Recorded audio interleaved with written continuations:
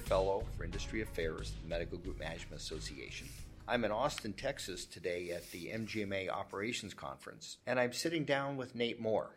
Nate is one of the speakers at the conference, and he is also a consultant that addresses the use of information and data and practices. Nate, can you introduce yourself, talk a little bit about your business? Thanks, Dave. It's great to be with you here in Austin at MGMA's Operations Conference. My name's Nate Moore. I pull data out of medical practice management systems to drive decisions, to change the needle, to help folks see things they haven't been able to see before. Most of the work I do is pulling data out of Microsoft's program SQL Server. And SQL Server is what runs behind the scenes in most of the major medical practice management systems and EHRs. And the whole idea is to grab data out of the practice management system that folks haven't been able to see before and help them move the needle, help them make a difference in their practice by seeing something which stuff you can't get out of a canned report, Dave. Okay, let's think for a second a little bit more in depth at data and move data from raw information into a metric that can be standardized and looked at over time. What metrics do you suggest an organization use to identify information coming off its information systems? What is the key data set that you like to see in an organization? That's a good question, Dave. I think the first thing I always say is, if the most important thing in real estate is location, the most important thing in data in a medical practice system is customize. So what matters to your practice may be different than what matters to somebody else's practice. One of the first things I ask practices is, how are your physicians compensated? Is it eat what you kill? Is it work RVUs? Is it some combination? Is it, where does this all flow? Because one of the first ways to make an impact and drive change is to understand how are they compensated and what's going to help them, incentivize them to change something. I mean, if it's work RVUs, then we need to track work RVUs and we need to look at it.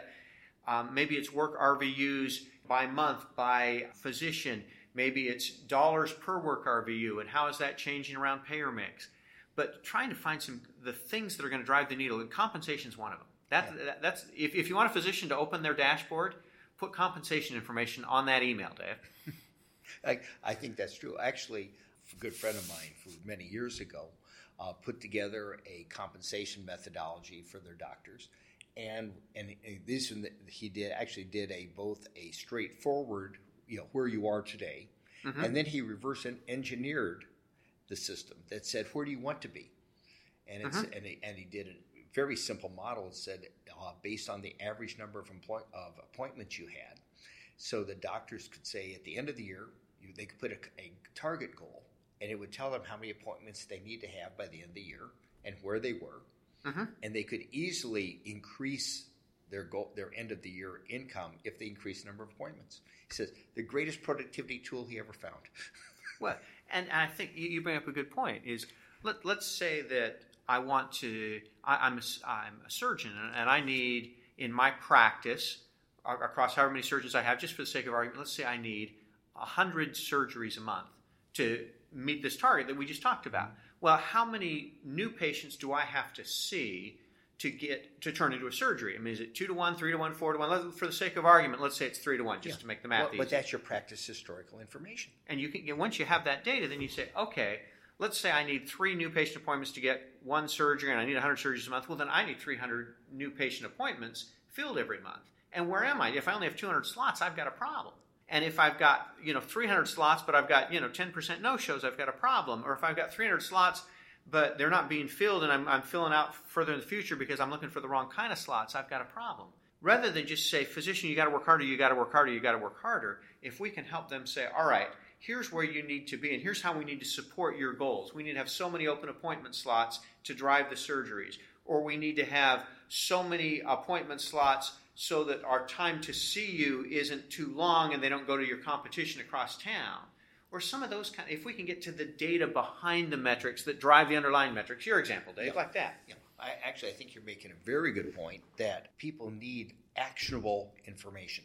It's taking data, moving it into a firm metric, looking at that metric by itself, watch the trends, and more importantly, see where do you want to be and have the information to make those decisions. And then drive the marketing plan, open the appointment calendar, whatever it takes to get that goal. And then communicate that. So the last thing you want to do is report 2019 activity in March 2020 when the horse is so far out of the barn it can't even see the barn. It's not in the same county anymore. What you need to do is have a reporting system and get the timing right to say, all right, what do I need to see every week? What do I need to see every month? Are there things that I need to see every day but the physicians don't need to see until every month? How do I get those metrics right so I can act on changes? If there's a physician that refers us a ton of business that's offended because something didn't happen or happened wrong or whatever, I need to know now, not 3 months from now when referral patterns have changed, to say, I got to fix that problem now. I need a reporting system that can tell me the metrics that are going to move my practice in actionable time frame. Okay, well, you go into practices all the time. How do you tell them what they could be doing? How do you work with them to identify the metrics that are going to be important? What's the process you go through? My approach is I'm going to give you data you've never been able to see before, because the canned reports in most of these practice management systems are limited, and they're trying to do everything from anesthesia to zoology and everything in between. And back to customize, and say, what do you need to see? What will drive change in your practice, and what do you need to get out of your system? And some of them will say, well, our plane's taken off with 30 seats empty every day. How can we fill those seats? My physicians are here, my staff is here, we got all the overhead, but we're not full. Or, we're not efficiently using this part of our practice, or patients are waiting too long. Their total time, their duration in the office is way too long, and it's costing us overhead, it's costing us space. Those kind of issues, I'll say, all right, if that's your issue, let's go drill down in the data and say, what do you need to see, and when do you need to see it to change this? Most electronic health records have a date stamp function. Mm-hmm. So when the first entry occurred for that patient. In other words, when they walked into the receptionist and they registered. When the doctor or the nurse is taking the vital signs, that gets entered in the record. Again, they're date stamped. Mm-hmm. How do you mine that information? How do you use it? I was talking to a practice last week, and they said, for whatever reason, this payer doesn't pay well at all, but work comp does in our environment. But I don't get any of the work comp cases. The partners or the other doctors, I don't get enough of the work comp cases. So I said, well, let's build a payer mix that goes in your dashboard that says, all right, let's compare your payer mix to the practice to make sure you're getting the same amount of work comp cases or whatever it is. But that same date stamp that knows what time it happened also knows who did it, Dave. So I can say, all right, if 100 new patients came in last week, what I can do is I can go back into the practice management system and say, who scheduled that appointment? And, is this triage department or this scheduler or this whatever sending more work comp patients this way or that way? There's a lot of things you can do if you can get to the raw data to really drill down at root causes as opposed to just showing the same old charges, payments, adjustments every month. Great point, because practice's information system is a gold mine. Well, and I came to healthcare from, with all due respect, the real world. And, in the real world, they'd use that data. And I think when I came to healthcare, I said, whoa. You can't just file the claim and be happy and throw the rest of the data away. You've got to use that data to drive change in your practice and say, wait, okay, yeah, we either did get paid or didn't get paid, and why? But there's a whole bunch of other information that's lying buried in that gold mine that if you can get to, you can really change the way you see your data and run your practice. Okay, you mentioned a few things. Payer mix, you've mentioned about times to appointments, new appointments. What other metrics should a practice executive or a physician executive be looking for? I have taught pivot tables for years for MGMA in a bunch of settings, and one of the things I love to do is to grab revenue data in a pivot table. And so what I might do is, if you're looking at a table of data that had a row for every single collection that the practice made, every payment that came in the door, and then columns to describe that. So who was the rendering physician? Who was the referring physician? What was the location? What was the CPT code? What was the collection date? And a dozen other things. Then what I can do is I can look at that and say, okay, if revenues are up 5% or down 10% last month, Dave, why? And what that pivot table is going to let me do is say, okay, I can see that, and then I can drill down and say by location or by provider or by referring physician, by primary insurance. And I can use that pivot table to really kind of drill down and understand where is the change. And then once I understand what's causing the variance, then I can act on it. Rather than just say, well, revenues are down, we got to work harder. I want to know where are they down and why are they down, and is the payer mix changed? Has our procedure mix changed? The ability to drill down is huge. What can a administrator or physician executive who's not a professional data guy be doing? If I could make one suggestion, get your data out of your practice management system, not in a canned report, heaven forbid, and heaven does forbid a PDF, but get it in a format where you can interact with it. And my preference is pivot tables. I want to get to the raw data and be able to interact with it, and then learn pivot tables and say, okay, I'm going to interact with my data because you know what? You've forgotten more about your practice than I'm ever going to know, Dave. If I can give you your data and you can get to it, you can discover insights that can really change the game. Let's also get an idea, because I know you've also done a considerable amount of work helping practices create a different type of dashboard reports, which are canned, but they're customized to the needs of the organization. If an organization says, we want to provide information to each of our physicians on a periodic basis, what would you suggest they have their doctors look at to help them be more productive, see more patients, but more importantly, provide better health care to their patients? When I go to practice, I say, let's start with one page. If you can have one page, let's say per month, email to your physicians, what's on that page? The thing that you want to put on that page are things that the physicians care about, but things that physicians can influence. I mean, you might tell the physicians, here's how long it took for the duration of patient appointments or whatever, and that's an interesting piece, but that may not be something they can control. I mean, they can't control how long it took in X-ray or how long it took at the front desk or whatever. What I want to show them is, what can you control? I do a dashboard for orthopedic group in the Southeast, and what they want to see is the very first line, Dave, is days worked. And that's something they can control. And so they have some metrics around how do we define a day's work, and that's at the top of their dashboard. That's what matters to them. For a different group, what matters to them is we want to see RVUs, and we want to see charges and payments and payments per work RVU.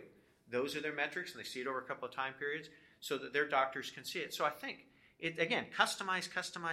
What matters to them, and throw that on the one page. Maybe it's referring physicians, Dave. Yeah. Maybe if you're a specialty group and you want to see where are my top referring physicians by group and how is that changing over time. I mean, the physicians can see somebody in a physician's lounge or in the physician parking lot or whatever and say, hey, I haven't seen a patient for you in 2 weeks. And if they know that information is powerful. Now, when you walk into a practice and you're talking to the doctors, what questions do you ask to find out what is important to them? First question is, how are your physicians compensated? Because that's what's going to drive. I mean, that tells me something about the culture of the organization. It tells me something about how to motivate the physicians in that organization. And then I'm going to ask them, where are your struggles? What information can't you get? How often do you find resistance coming either from the IT vendor or even the IT staff in the practice? There's obviously some concern to say, hey, we don't want another report to support, or we're worried things are going to break or whatever. And I think if you're doing this at home and you're going to get access to your data, the first thing, and I mean the first thing to ask for, is read-only access to the data. You don't want to be able to change the data. If it breaks, don't call me. I can't break it. You don't want to add to IT's burden that way. But what you do want to do is take the burden off IT and say, look, one well-designed pivot table can replace dozens of canned reports. We're not going to come back to you with request after request after request. If you can give us access to the data and let us do our thing in pivot tables, we don't need to bother you for rerunning this report or customizing this report. And administrators, it's often the same thing, is they're spending 2 or 3 days a month creating these dashboardy kind of reports that take so long to create, they don't have any time to act on. And part of this whole process is to automate the dang thing so you can, they're not paying you to cut and paste. They're paying you to act on the data. And so let's automate the process of getting the data, and then you can act on it so much more efficiently. Yeah. And use it as part of your decision process. Absolutely. Yeah. And part of it's a culture to say, we're going to make decisions based on data. And so we're going to get that data. We're going to get the customized data that matters to our practice. And this is how we're going to drive decisions. Now, we also know that healthcare is changing. What trends are you seeing in the use of information and use of data? I'm seeing groups say, you know what, this fee-for-service model is changing. We need to start tracking data and getting ahead of the game on outcomes. We need to start tracking data and getting ahead of the game on where are our patients being discharged and how many readmissions are there. And grabbing that data is hard. Some of the challenge that I run into when I go into practice is they want data that's not there. Because, there's a place to put it in the EMR, there's a place to put it in the practice management system, but we've never been able to see it, so we've never put it there because we've never been able to act on it. And so we've got to get the data in there, we've got to get it right, so that we can start to look ahead and say, all right, we want to, readmissions is a hard thing to get. How do you find readmissions? And how can we grab that data and start to manage it so that we're prepared for the days when fee-for-service is going away and value-based is front and center. In fact, you're talking about value-based payment. Among the themes at the MGMA Operations Conference has been, how does a practice prepare for shifts in payment away from fee-for-service to being paid more on a value-based payment system where there's concern on the total cost of care, for example, or on patient satisfaction. So what shifts are you seeing in the type of information that people need to have to manage in order to manage better in this value-based payment environment? I think we need to put more and more information around cost of care into the systems. So if I discharged a patient, where did I discharge them to? And if I had to readmit, why did I have to readmit? And can I grab some of that data so that I can go to a payer and say, look, here's our data. Another thing I've seen people do as they go to payers and say, look at our data, is they say, look at how fast we can get a patient into CR group because we've got urgent care that's going to, I've seen this in orthopedics, we've got urgent care that can get same day appointments in our system rather than have folks go to an ER or someplace that's going to be a whole lot more expensive for the payer to care for. Or we've got nighttime hours that's going to save you from an urgent care in like a family practice or a pediatric environment. And because we got these hours, and look at how fast, look at our days to third, some of these other metrics, because we can see your patients sooner, we're addressing problems sooner, and we're keeping them out of more expensive care settings. Some of those kind of things, Dave. Yeah. Obviously, getting data has a cost. How do you convince a practice to spend the money it takes to tap into their systems? Well, great question, Dave. I think the first question is, can you act on the data I'm going to give you? I sent some data to a group in the Midwest, and I said, here is your allowed amounts by payer, by CPT code, by provider, and there's a big variation.